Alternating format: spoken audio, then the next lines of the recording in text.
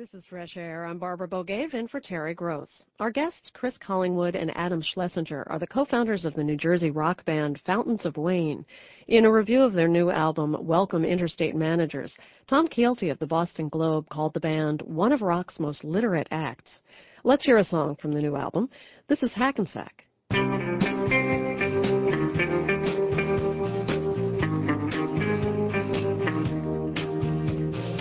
I used to know you when we were young. You were in all my dreams. We sat together in period 1, Fridays at 8:15. Now I see your face in the strangest places, movies and magazines.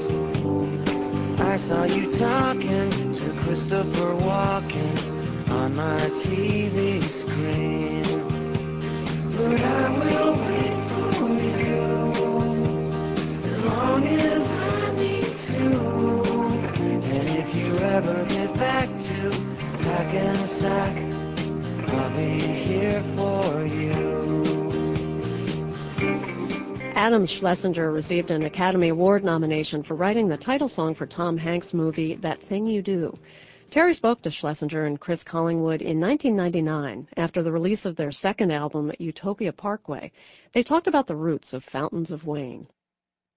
We played in a series of bands together before we even started Fountains of Wayne. I mean, we've been playing together in one form or another since we were 18. And the stuff that we did originally was more kind of, I don't know how to describe it. I mean, less rock and more pop, maybe, you know. And I think that's where this record has gone. So in a weird way, it feels like kind of back to our roots. I mean, when we made our first album, we went into a studio with a Marshall amplifier and just made a lot of noise. And we had never really recorded anything like that before. And so to us, you know, it was like this big rock extravaganza. And although it probably doesn't sound like that to your average teenager, it probably sounds like a wimpy pop band. But on this record, we wanted to have, you know, different kinds of textures on the record, some subtler stuff, some slightly more introspective stuff mixed in with the kind of jokey, fun, loud stuff.